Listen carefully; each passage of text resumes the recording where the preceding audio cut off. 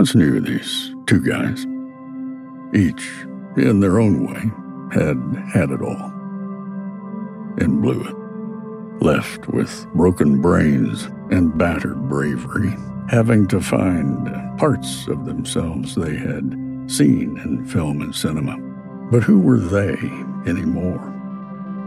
If they were going to do this, it needed to be the most thorough search for identity ever undertaken. Welcome to the Every Movie Ever podcast with your hosts, Ben Groves and Rob McFarlane. This episode contains spoilers. Hello, everyone, and welcome to the Every Movie Ever podcast. My name is Ben Groves. And my name is Rob McFarlane. Welcome to our mental health check-in that we have carefully wrapped up in the disguising clothes of a movie podcast. Thinly veiled disguise. Ben and I have had our ups and downs and downs and downs and downs with mental health. Peak and trough. Peak and trough. Peak and trough. But movies have always been there to help, and help us disassociate, teach us stuff, or just be a nice escape, all sorts of things. And so we thought we would talk mostly about movies because it meant that every week we'd have to chat to our best mate and ask an important question before we get to what we're doing. Ben, how are you doing? Buddy, I'm fucking exhausted. I spent the last 2 hours fighting with a palm tree. Right, over a woman or? No, I just didn't trust it. Right, no, okay. We've got there's a fucking cordyline.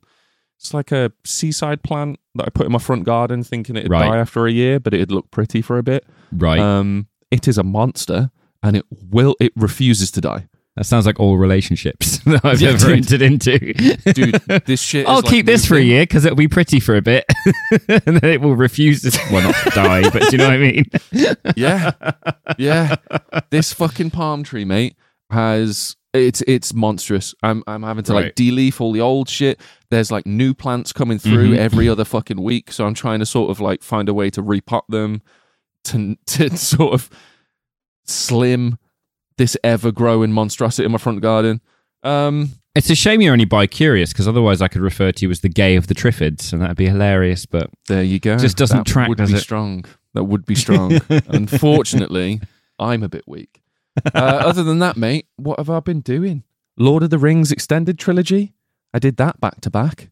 That was 12 full hours of Lord of the Rings. Just sat on the sofa, sat on the floor. Sat on the floor, yeah. Why did you choose the floor to watch 16 hours of Peter Jackson's Lord of the Rings? Actually, I think you find it was only 11 and a half, but I took a half an hour break because it was mind-numbing and arse-numbing sitting on the floor for that long.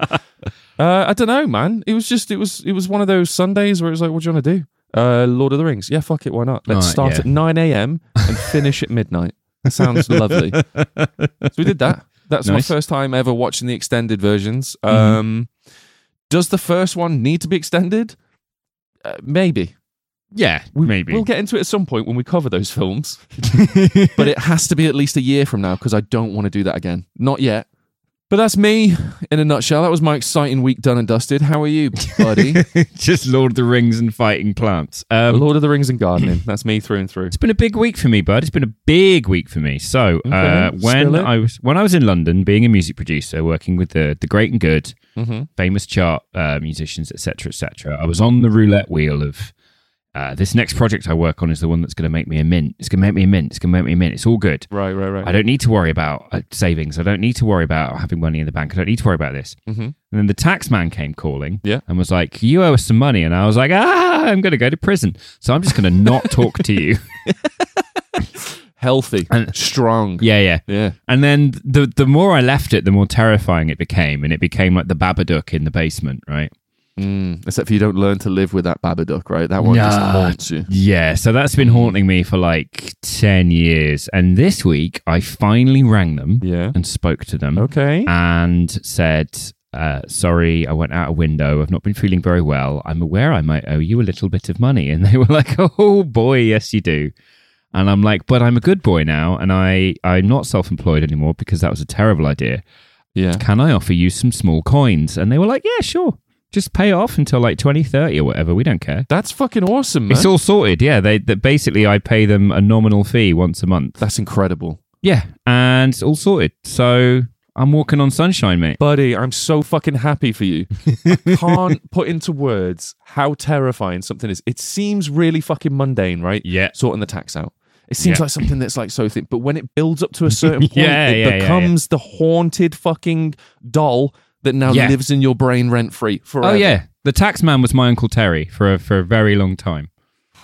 Terry sounds sexy. So that's how I'm doing. But okay. So we're good. You got Lord of the Rings. I got tax.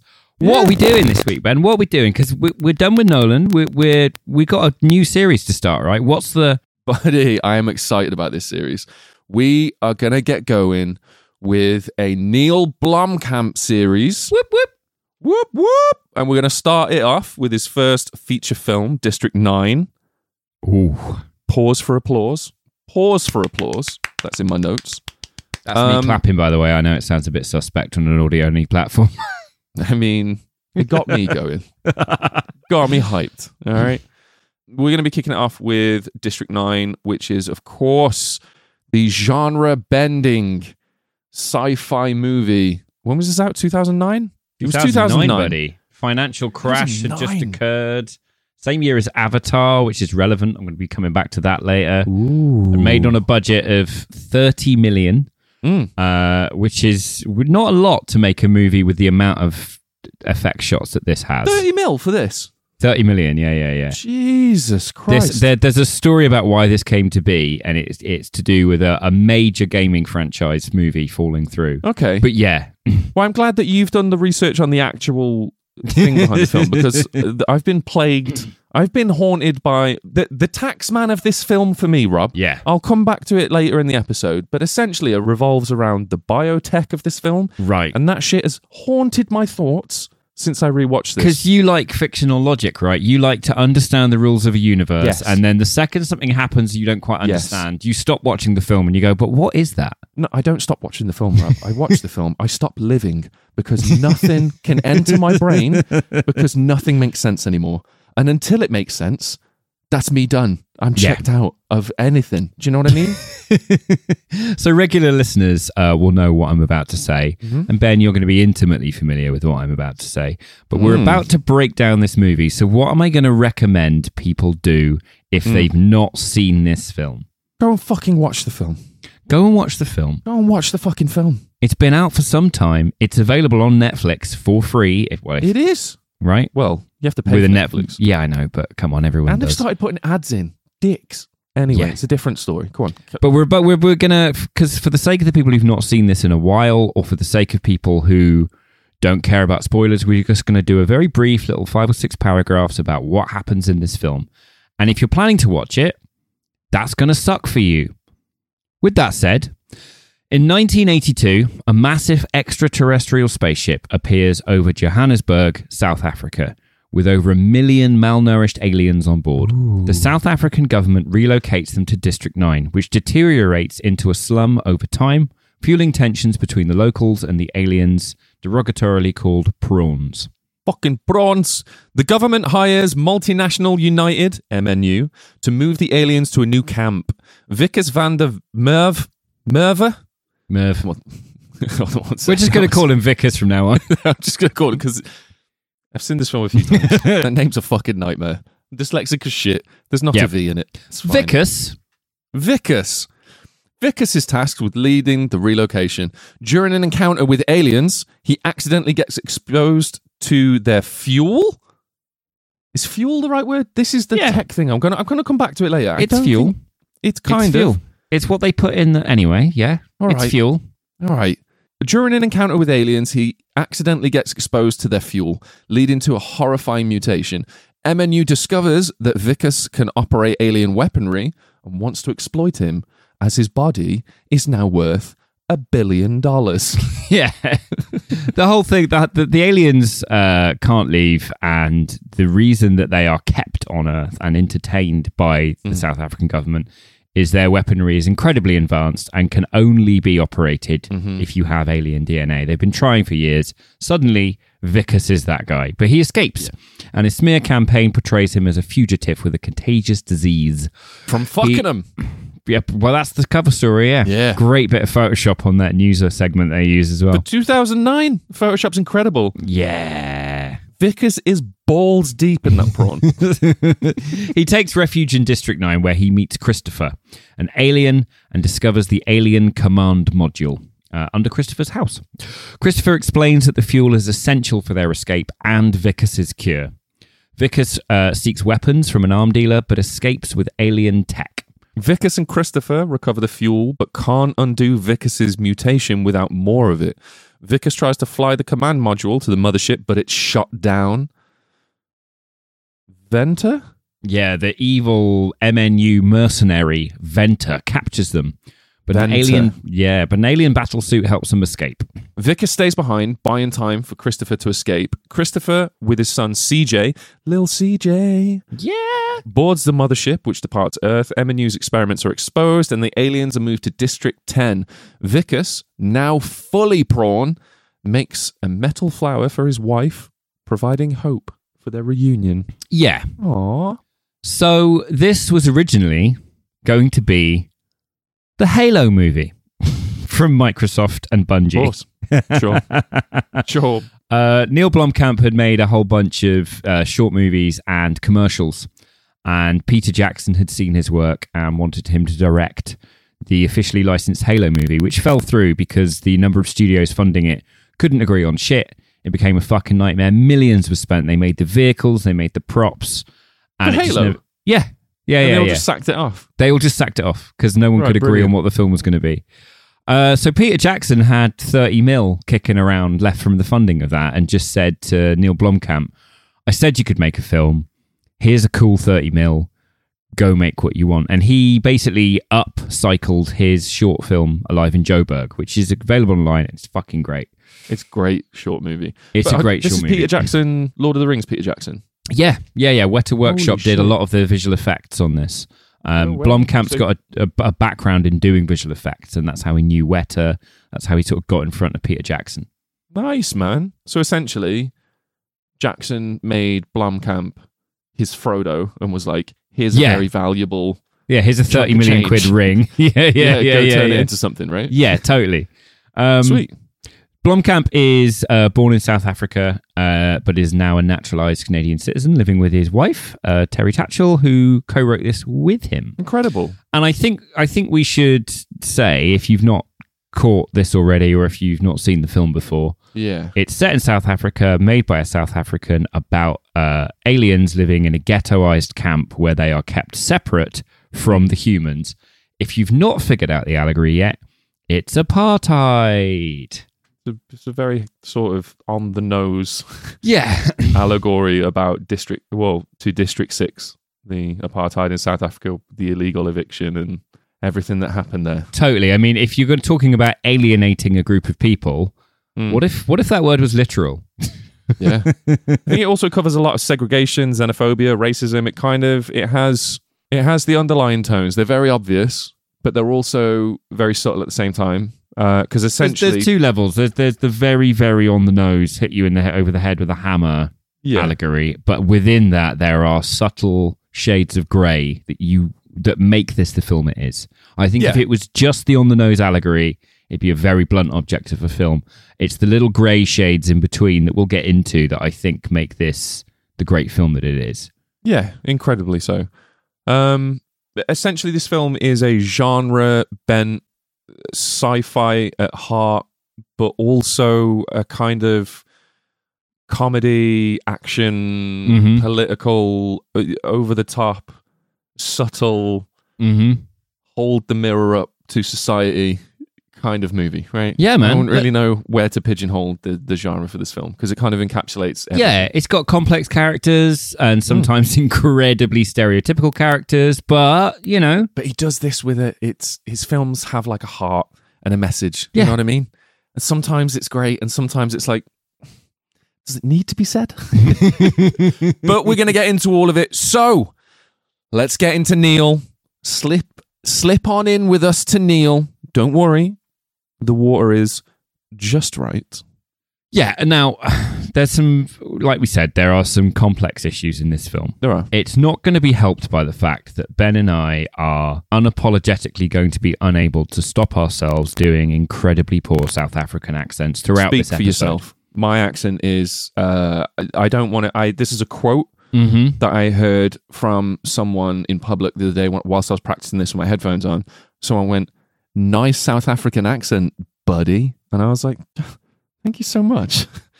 I'm really working on it. Was that exactly what was said? Yeah, that was verbatim. Yeah. Oh, okay. It's just I don't nice believe to be you. complimented every now and then. Do you know what I mean? Yeah.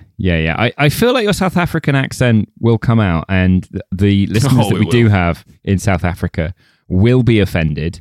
Yeah, I apologise if you're It offended. will be the worst thing to happen to South Africa since 1994. Okay, hear me out.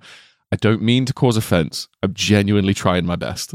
But you will anyway. Yeah. No, I don't mean to. I'm not doing it to be a dick. I'm doing it because I want to learn. There's no intention to cause offence. Yeah, fine. Yeah, the intent is different, see? Something that makes this film shockingly effective for me is that it's not, for the most part, shot on a set, right? This is shot in an area of Soweto called Shiawelo. Yeah. And what's insane, I was watching an interview with the director hosted by Adam Savage of the Mythbusters, right? Also the dude that did all the miniatures for Matrix and shit, right? Yeah. He's come up on the show many times because I watch his YouTube channel religiously because he goes into props and all the stuff I love. Yeah. But he asked Neill, what about the location? And what was fascinating is, you referenced that this is sort of based on what happened to District 6 during the time of apartheid. Yeah. The slum that this is filmed in, the reason they could film in it is because all the people that lived in that slum the month prior had been forcibly evicted to a different part of the city. Jesus Christ. So they're literally filming it in homes of poverty-ridden immigrants and native citizens who have been forcibly evicted. So all those shacks are people's houses. They've not had to make it look worse. Did they just find the alien weaponry in these shacks after they'd forcibly evicted these people? Yeah. It's actually a documentary, Ben. God damn, I fucking knew it! That's good though. It's safe on props, right? Well, I think it brings up the point that the prawns are depicted. The stereotype that they depict is the sort of racist myth of the widespread immigrant population or the black population or whatever you want to call the dehumanized group, right?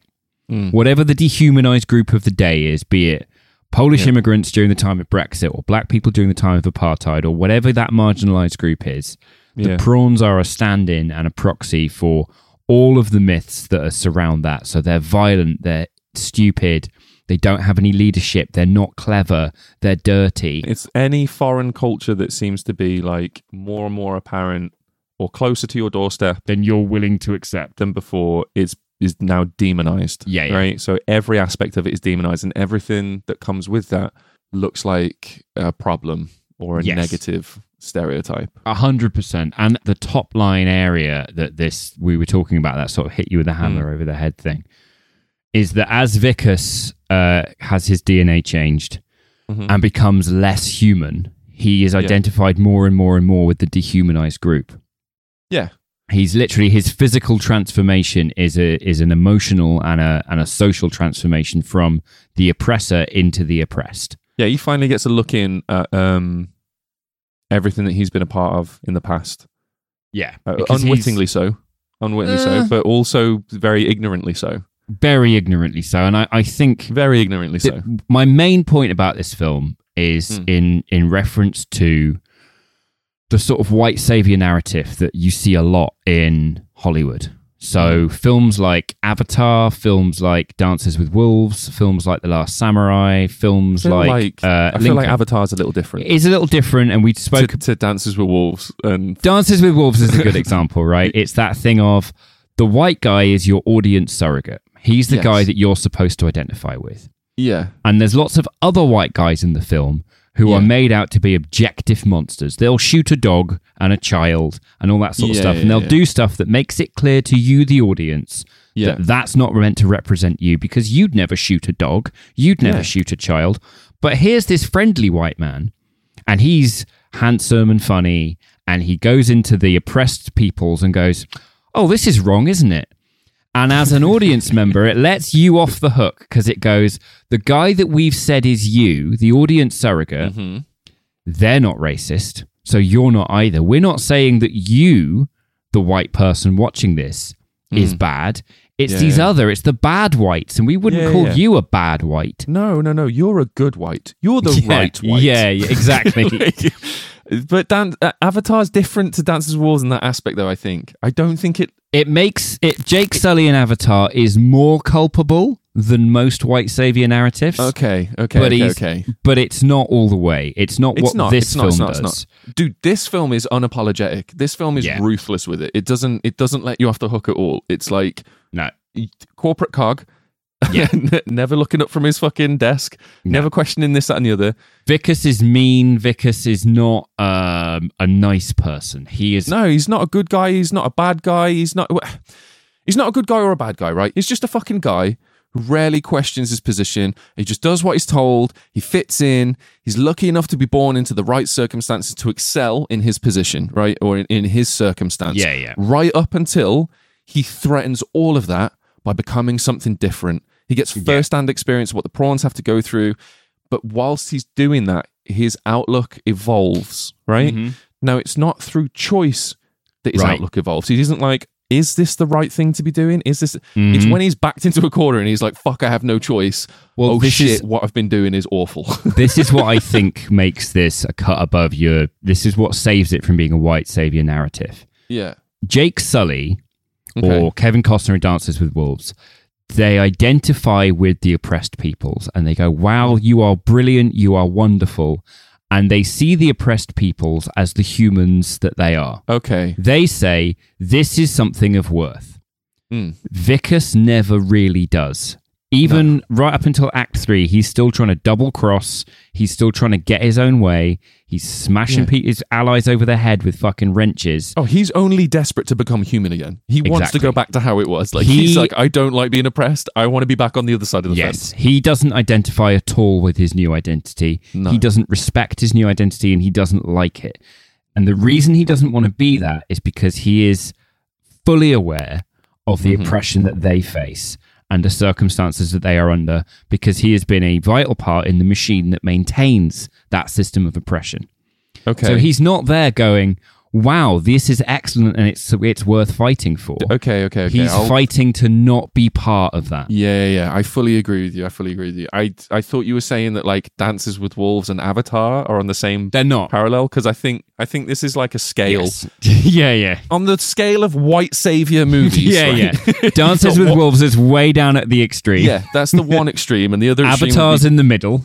Avatar's closer to District 9 than the Dances with Wolves. Yes. Yeah, because I feel like Jake Sully is the sort of guy where he is part of a corporate machine. He's the Vickers to an extent, right? He's not as committed as Vickers, because I think he's there out of like a moral obligation to his brother and his job, right? Yes. But that film, you have the identical antagonists to District 9. Yes, you do. Yes. You have the one bad military dude who's willing to fuck with everyone and doesn't give a shit about anyone. He's like, I'm here to kill shit and get it my way. All right, this is where I'm at. We're going to blow shit up. We're going to murder stuff. It's going to be great. Yeah.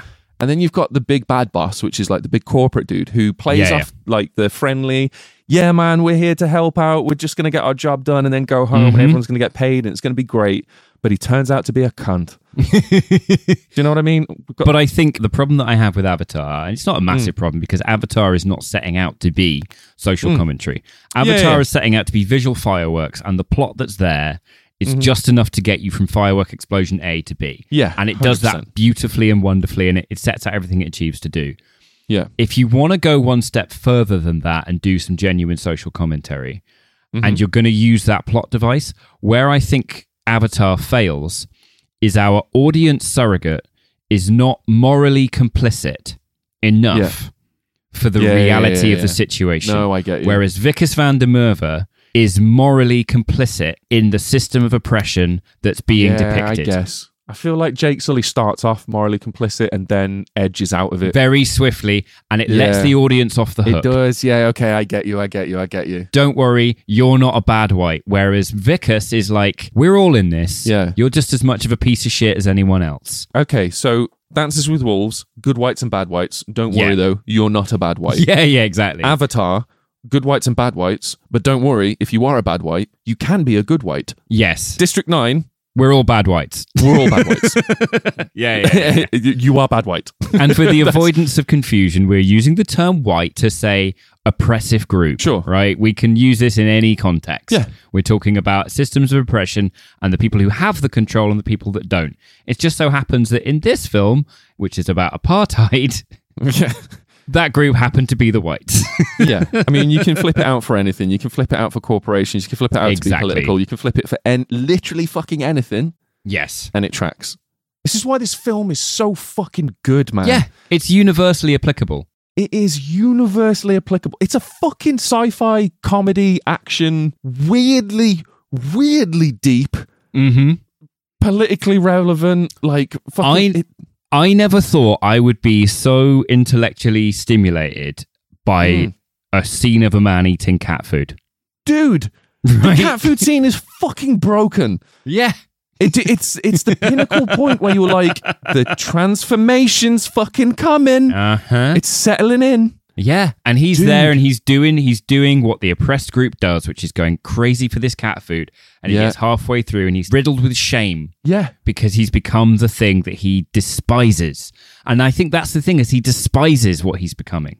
That's the difference. Jake Sully loves what he's becoming. Yeah. Okay, I see it now. Vicus is like, this is disgusting because these things disgust me. I need to be made human again. The only reason I'm getting help from Chris Johnson is because fuck him and his kid. He can make me a person again. And it's all carried on the shoulders of first-time actor Sholto Copley. Fuck me. Who is... godly. Fucking godly. Unreal. Dude, his comedy timing... insane. Unmatched. Because he comes out of nowhere. It comes out of fucking nowhere. Yeah. He's so... But he bumbles around the first act of this film like a fucking... Like, nothing can touch him. Like, I'm going home to a nice house. I drive my car home. It's fucking lovely. I've got a great wife. I've got a great job. You know, I've just been promoted. Everything's lovely. Everything's great. He's the Michael Scott of racism. He's the Michael Scott of racism. That's the best fucking way to put it, man. Holy shit, that's incredible. He's the Michael Scott of MNU. He just fucking loves it. Like, he fucking loves it. He's insane for it. And then the way that he can pull out being so fucking sweet and sincere about his wife and his situation and how genuinely happy and pleased he is for his friends who are all coming up with him. I've got a photo of my wife. Do you want to look at my wife? Look, she looks like an angel. A lot of people say that their wife is an angel, but this is a real life angel right here. It's not that bad, right? I mean, both. It's not that bad, right? Sounds like you've been hit with a brick. I mean, that's a bit offensive there, mate. I'm really trying my best. Do you know what makes Sholto Copley's performance in this so insane? What's that? So Blomkamp and Copley knew each other from secondary school at the age of 16, right? I love this already. Right. So Blomkamp had a teacher who was working on papers to do with VFX and how, early computer graphics, and said to Blomkamp, oh, there's a kid, he's actually just leaving school. There's a couple of years between them. So at the time they met, there was a big age gap between them. Yeah. Oh, this other kid, he also wants to get into movies. He's looking at starting his own film company, Sholto Copley. And they started hanging out and they became good friends. And so while Blomkamp's making all of his shorts and doing the Halo thing, he's getting Sholto involved to try and one for all for one, you get involved. And there was some test footage shot for Alive in Joburg. They hadn't cast the role of Vicus yet. So they just got Sholto to do it, who'd never acted before. For the test footage. As the test footage, right? Incredible. Yeah. And Peter Jackson saw it, was like, you have to get this dude to play Vicus. Yeah, he's your Sam. He's your Samwise. I won't let you go, Mr. Blomkamp. Do you remember the Shire, Mr. Blomkamp? Oh, Mr. Blomkamp. I'd carry you. I can't carry the ring for you, but I can carry you. It's so deeply homoerotic, that. I fucking, mate, I was crying. And I'm Yeah. unashamed of that fact. I that's fine. was in love with that scene. I was like, Samwise, you beautiful bastard. Who's Samwise out of me and you? Who's Frodo and who's Samwise here? Depends which of us picked the movie. Oh, no, just I tell you what. I'm your Samwise and you're my Samwise. Yeah. Because I'd carry you to a fucking mountain. I'd carry your ring. I'd carry your ring. Yeah. Yeah. If you were to ever leave me, I'd wear your ring on a necklace. I'd use your bag as a coin purse. Yeah. I'd call it my bag of holding, not much. Yeah. I'd wrap some bread in some banana leaf and carry it around a fucking field for a few years. Why not? Derailer. Right. My Sorry. point is, Yep. when speaking in an interview, Neill Blomkamp was asked, is it true that most of Sharlto Copley's dialogue was improvised? In the bin. There's no way. Blomkamp said, no, not most. I'd say close to all.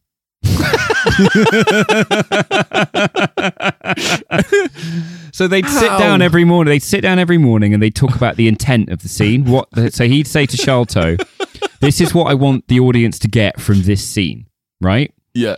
And so the first take would be like 20 minutes long. Okay. And Blomkamp would write down what he called like the golden nuggets. Okay. And then he'd read back the golden nuggets to Sharlto, and then they'd get a second take that was like 3 minutes long. Right. And then he's like, and it was always the third take. That's the third incredible. take was always the one. The first scene that comes to mind is, when he's going home after being promoted. He's been sprayed in the face. He gets home and he's having like, the early symptoms where he's been sick a bit, and he bursts in through his door. Baby, I'm about to shit. I think I might have crapped my pants.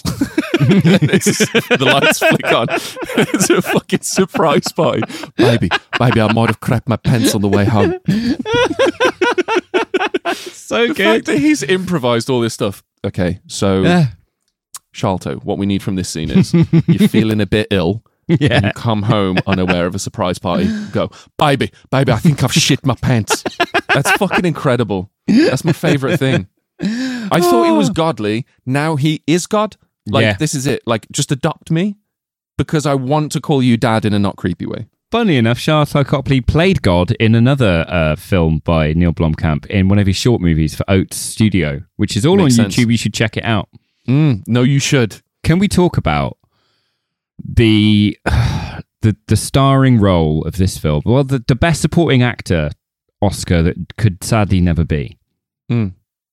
Christopher fucking Johnson. Christopher fucking Johnson.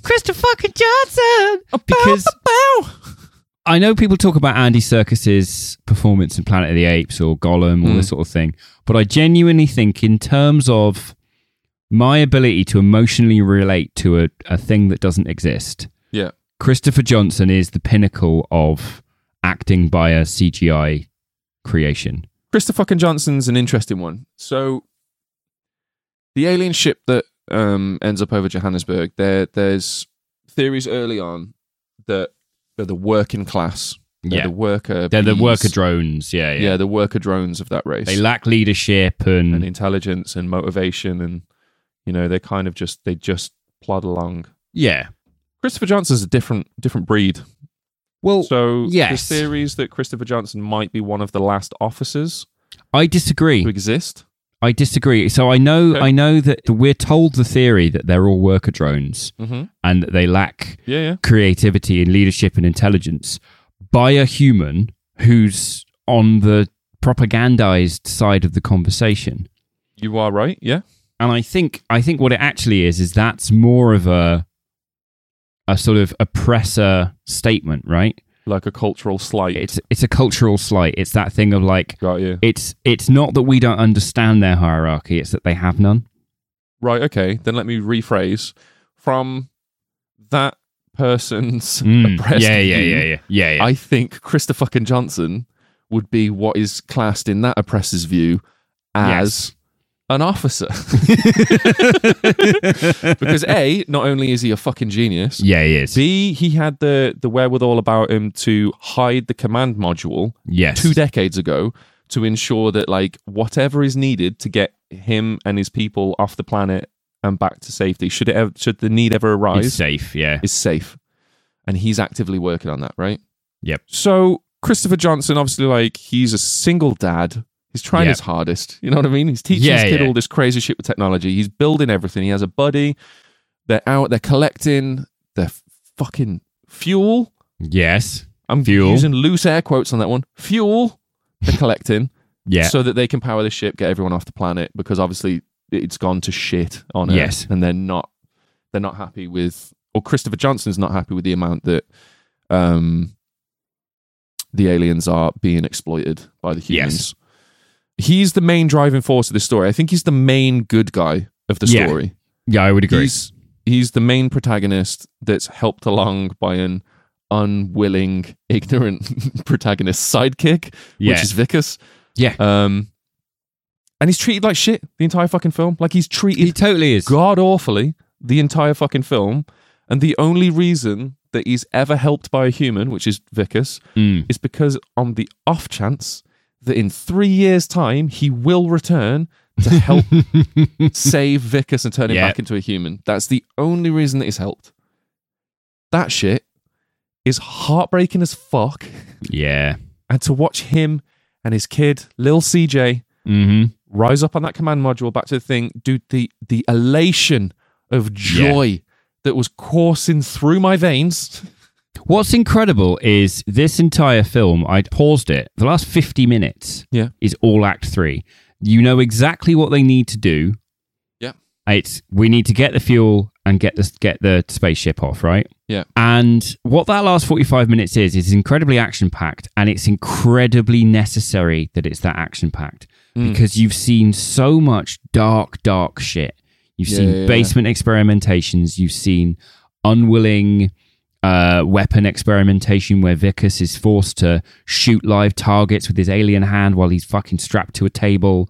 You've seen all orchestrated by the company that he did work for. Yeah. And gave years of his life to. And is marrying the daughter of the CEO. Like it's But the thing that really sticks in the throat is the passion, like dispassionate, very realistic display of oppression of a minority group throughout the film. So you need that catharsis in the last 45 minutes. You do. You need to see a bunch of motherfuckers with conventional firearms get turned into a gas by a lightning bolt. Yes. And every time one of those soldiers goes pop, you're like, yeah, fuck you, because you deserve it, right? But even when that's happening, the first soldier that gets blown up by the fucking lightning gun, Christopher Johnson goes, I thought you said we're not going to kill anyone. Yeah. I'm like, you fucking sweetheart. You're about to walk into a literal fucking graveyard of your people that have just been sliced up to shit. Yeah. Like genetic experiments and all this bullshit. Crazy, like, fucking animal testing labs. Yep. But on your people. And you're still like, I didn't think we were going to kill anyone. Sweetheart. You absolute fucking sweetheart. But I think that's the thing. Throughout all the catharsis that we experience as audience members who are part of the oppressor group, because we are humans, and I think that's the other thing that this film does very well, is by making the oppressed group aliens, nobody watching this can be exempt from feeling like the oppressor. Yeah, you're not safe. You're not safe because you're a human, so fuck you, you're part of this. Yeah. As that catharsis goes on, Christopher Johnson doesn't want to be part of any of it. At no point does he rise up with joy or glee and go, yeah, fuck you, I'm getting one back for my own people. His entire thing is securing the safety of his son and his people so they can leave. He doesn't want retribution. He doesn't want justice. Doesn't want revenge. He doesn't want the catharsis that we as the audience want. Which is fucking mind-blowing that this all comes from a CGI'd fucking alien. You know what I mean? Yeah, totally. Insane. I do feel like we have to address the portrayal of Nigerians in this film. Okay. This film is banned in Nigeria because of its representation of Nigerian people. One of the groups of antagonists in this film are the local criminals, who are stated to be Nigerians. And they're very much into trading alien weaponry, feeding the local population, but incredibly exploitatively, running scams and rackets. Yeah. And this concept of muti, which is eating the aliens' meat to get their power. Yeah, they're big into that. As a result, Neill Blomkamp was only banned from Nigeria. And in the interview, he's like, which I think, given the film's content, is, fair enough. But Eugene Kumbanyua, who played the head of the organisation, has stated that the Nigerians in the cast of District 9 were not perturbed by the portrayal of Nigerians.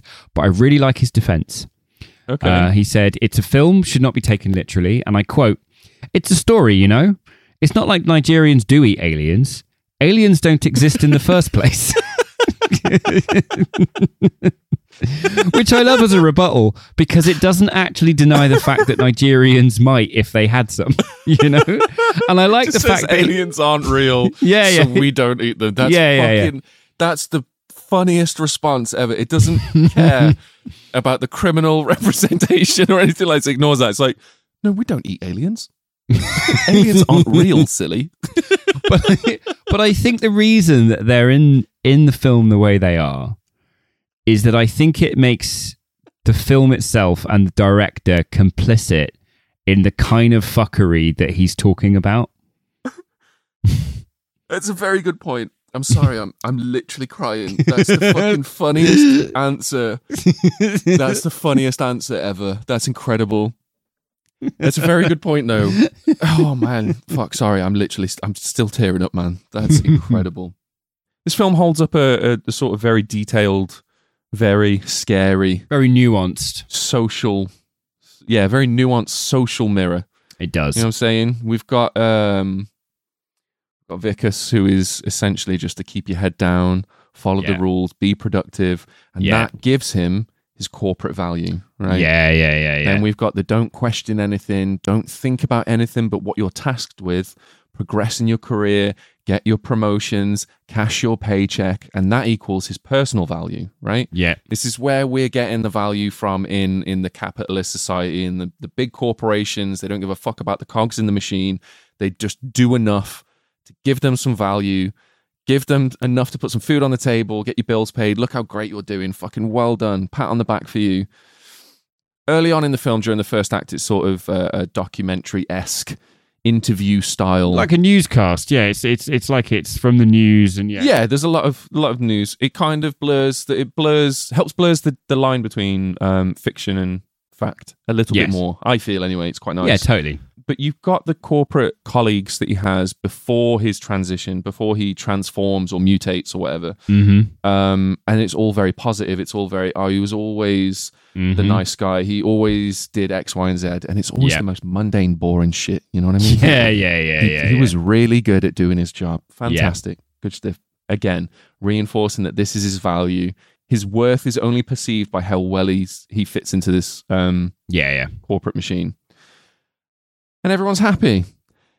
And then you've got rogue agent backed into a corner, trying to do what's right, not out of choice. Again, doesn't make him a good guy, out of necessity and out of the sliver of hope that he will one day be able to get back to his corporate cog position. Yeah. He's criticized beyond belief, has zero value, is actively hunted like a fucking monster. It brings up so many questions about what we do in our own lives and what are we willing to overlook in order to have that, to keep our place on the ladder.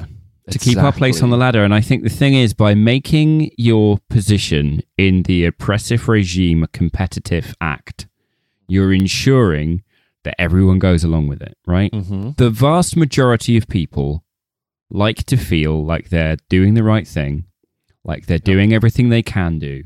They like to keep their hands as morally clean as possible. And so in order to get an entire civilization to go along with a thing, you've got to get them to A, not think about the consequences of what they're doing, and B, make the consequences of doing something else incredibly punitive, right? Yeah. So here's your system, and it's going to be great for you if you just play along. And if you don't play along, that's when it gets scary. A lot of my mental health issues are tied in to not knowing my worth or not being able to sort of differentiate from where I was before. Obviously, like chasing the career, chasing the money. I got very, very swept up in the fact that this is my value. External validation. Yeah, external validation is all I have because I have no internal. Yeah. Yeah, that's exactly it. Yeah. And I still struggle with it now. Oh, mate, daily, same. It's a difficult one because you're treading a line between what do I mean to me and what am I doing that means something to me, and it's very, very, very fucking hard. Yeah, to not pay attention to the entire world. Yeah, to reality, the reality of capitalism and living in it. It's so fucking rough sometimes. It's really difficult to not feel when you're like you and I, and you struggle with sadness, madness, and anxiety. It's really difficult to keep an objective view of reality and not really struggle with it, because the simple fact of the matter is we could all be doing more to help. Definitely. I mean, we are a fucking cancer on this planet. Yeah, we're cooking the fucking world. We're destroying everything and anything. For what? Yeah. For what? Do we need another soybean field?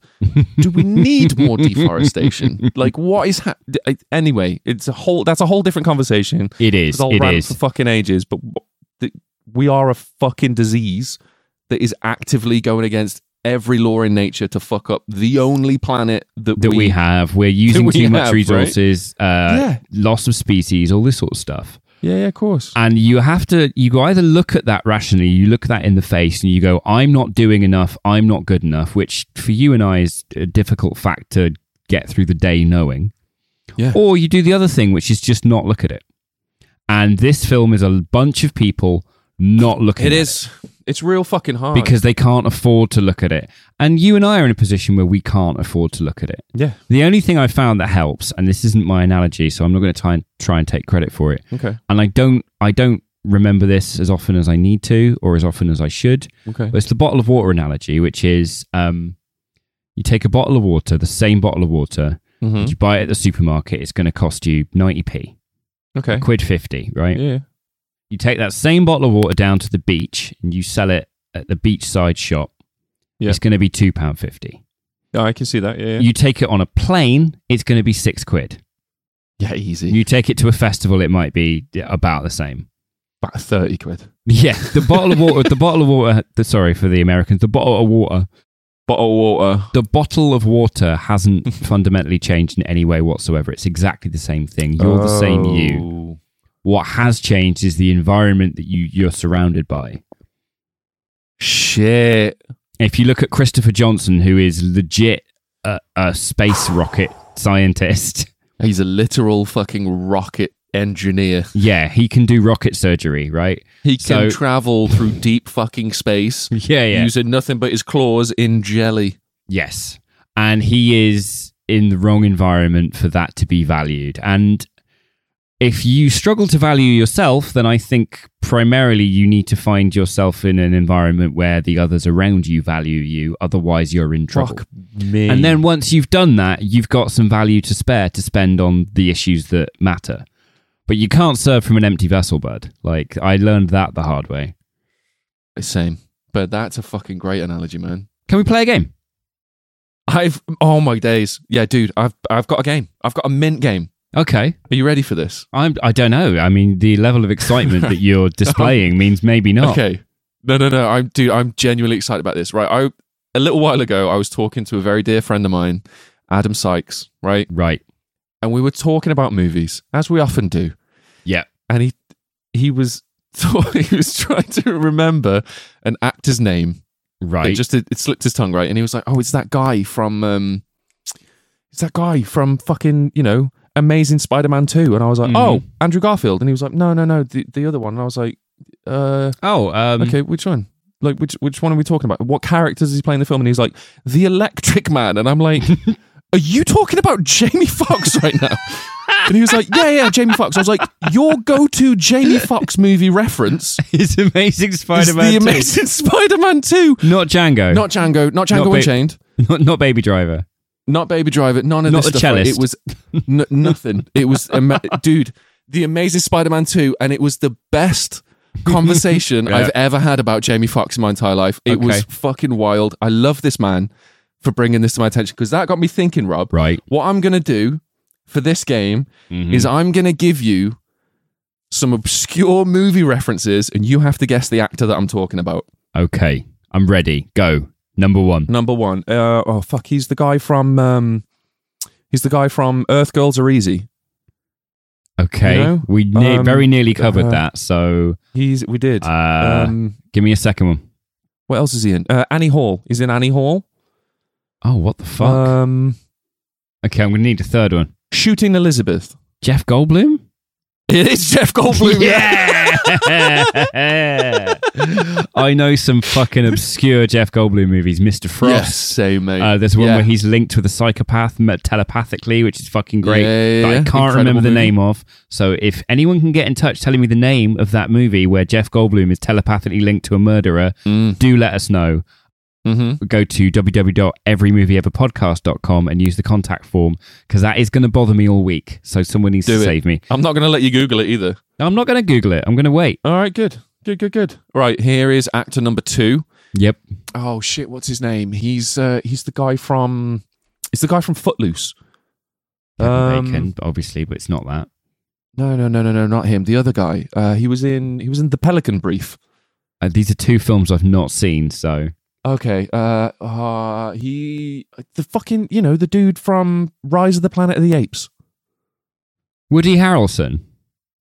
No, the other one. He's in The Campaign. What the fuck? Who is this guy? Oh, what else is he in? The guy from This Is 40. Will Ferrell. Paul Rudd. Oh no. Not those Seth guys. Rogen. It's the other one. Seth No, Rogen. The other one. This No, is the other 40. What the John Lithgow. No, what the fuck? There you go. That's his Okay, name. That's his name. okay, that's good. Right? Let us know if you got that at home, because I fucking didn't. You ready for actor number 3? I am, yeah. Okay. He's that guy from Nobody. He's in Nobody. I've not seen that one yet. What's one that you might have seen? Oh, Santa Buddies. He's in Santa Buddies. Don't bring the ABCU into this, all right? It's been a while, man. I'm well versed in the ABCU. It's been a while. He's in Santa Buddies. I've not seen Santa Buddies. I've seen Spooky Buddies. It's a fucking classic. Okay. He's in fucking Schizoid. He's in Schizoid. That's not a film. That's just a word that you've made up. It's a fantastic film, and I will 100% be bringing that to the table at some point. Okay. He's in Piranha 3DD. I mean, surprisingly, Ben, for a man who's into fucking like high-end cinema and shit like that. I chose nothing but stuff that I knew you hadn't seen. I'm sorry. Oh, you utter Okay, fucker. I'll give you a clue with one that you might get. Right. Back to the Future. Michael Parkinson. No. Shit. Rude. That's edited out immediately. Michael J. Fox. No. Christopher Lloyd. Christopher Lloyd. Christopher there you Lloyd. go, buddy. There we go. Yeah. Not a fan of those so films. there's the 3 actors. 1 out of 3. It's not bad for the first, Not bad. first Right. entry in a game. How fun is that, though? That's a great game. Weird movie references. Yep. For very well-known actors. That's Also, brilliant. okay, I'm going to give you a shot at redemption, Rob. Right. If you can name me Mm. a film that I'm thinking of that has all 3 of these people in it, I'll give you an extra point. So we had Christopher Lloyd, we had Yep. John Lithgow, and Yep. Jeff Goldblum. Jeff Goldblum. The tall guy? No. Ooh, possibly, but that's not what I'm thinking of. No, it won't be. That was a guess of an obscure Jeff Goldblum film. John Lithgow and Jeff Goldblum. All right. It was on the VHS shelf of every 8-year-old, and it's still as fantastic today as it was back then.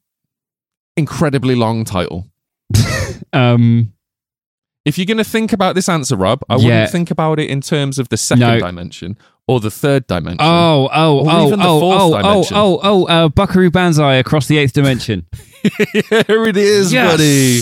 There it is. All right, do 2 you know, points out of 4. That's pretty fucking good. Do you know I have not seen that film since I was about 10 years old, and we keep saying we should cover it, and then we keep going, but we're the only 2 people on the planet that have ever seen it, so... It's fucking mind-blowingly good, though. I say that, we just did Japanese Spider-Man. What the fuck am I talking about? I was going to say, like, we fucking literally, we're having to stream that in our Discord regularly to ensure that it has an audience. Literally in 10 minutes. So with that in mind, just quickly ram in a comment corner because I know you've got a good one. Mate, I've got a fucking great one. This week's comment corner comes from a lovely chap called Ross Grant on Instagram.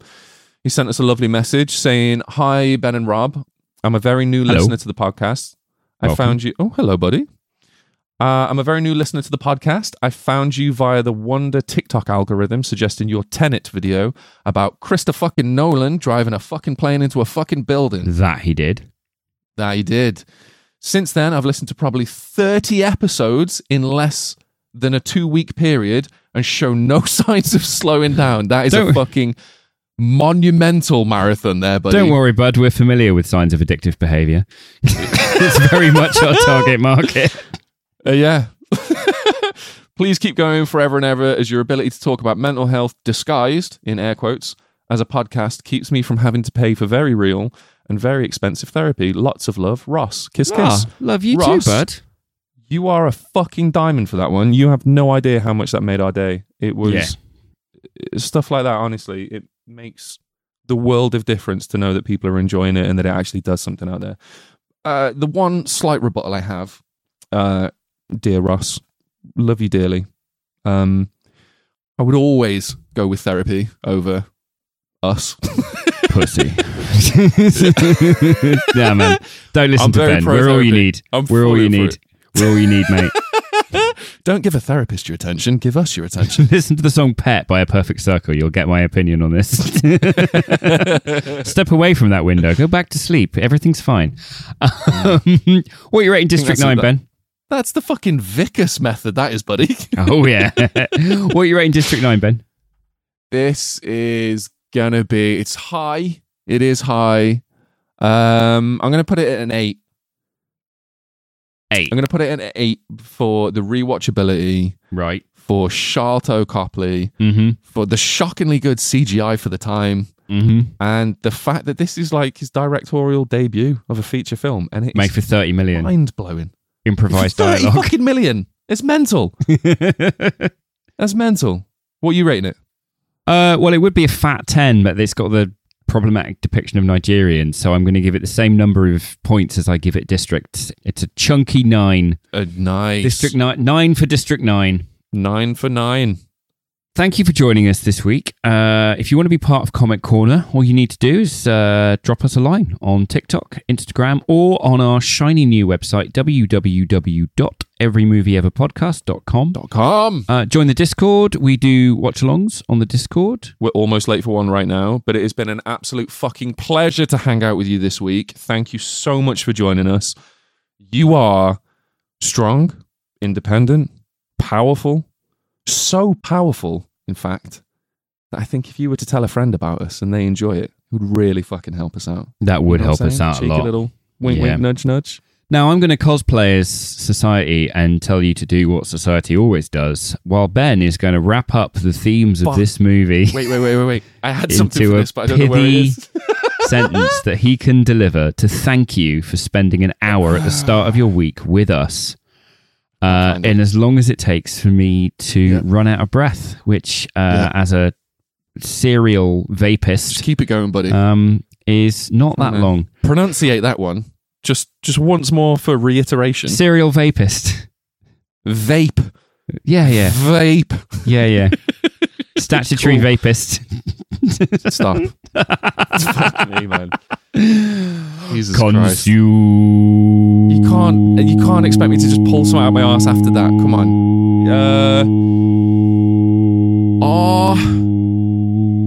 Okay. Your worth isn't determined by your job, your paycheck, your routine. It's not determined by what you bring to the table. It's not determined by what you can give people around you. Your worth is just you. Like, are you enough for you? Are you enough to wake up in the morning and go, I can get out of bed, I can do what I want to do, I can do what I need to do just to get through the fucking day. That's enough. That was all right, man. Yeah, it was a good episode. It was just, I worry it was a bit heavy. Like, do you think we could have done with a few more lighter moments? Fuck me. What? I didn't mention the fucking fuel. The fuel would have been the few more laughs. Yeah, you mentioned it like 4 times as well. I speak about it all fucking episode. All episode. Essentially, it was just going to be, is the fuel alive? Right. How the fuck does it turn humans into prawns? Mm-hmm. Does it only turn humans into prawns? Or, like, if an alien on the ship fucking spills some on the floor and a woodlouse gets into it, does the woodlouse then into a prawn. become like a 7'4" prawn? It does, and it does strike me like petrol has its downsides, right, as a fuel source. Yes. Right. But I think on the intergalactic scale, we're doing all right because it makes the environment shitty, but it doesn't, if you accidentally spill a bit on you, turn you into a different species. So, or if we spill a bit on an ant, the ant doesn't become a human. See, this would have been good, man. Yeah. I'm fucking furious. Oh, well. Next time we cover District 9A. Sure. Fuck it. Why not? I love you. Love you.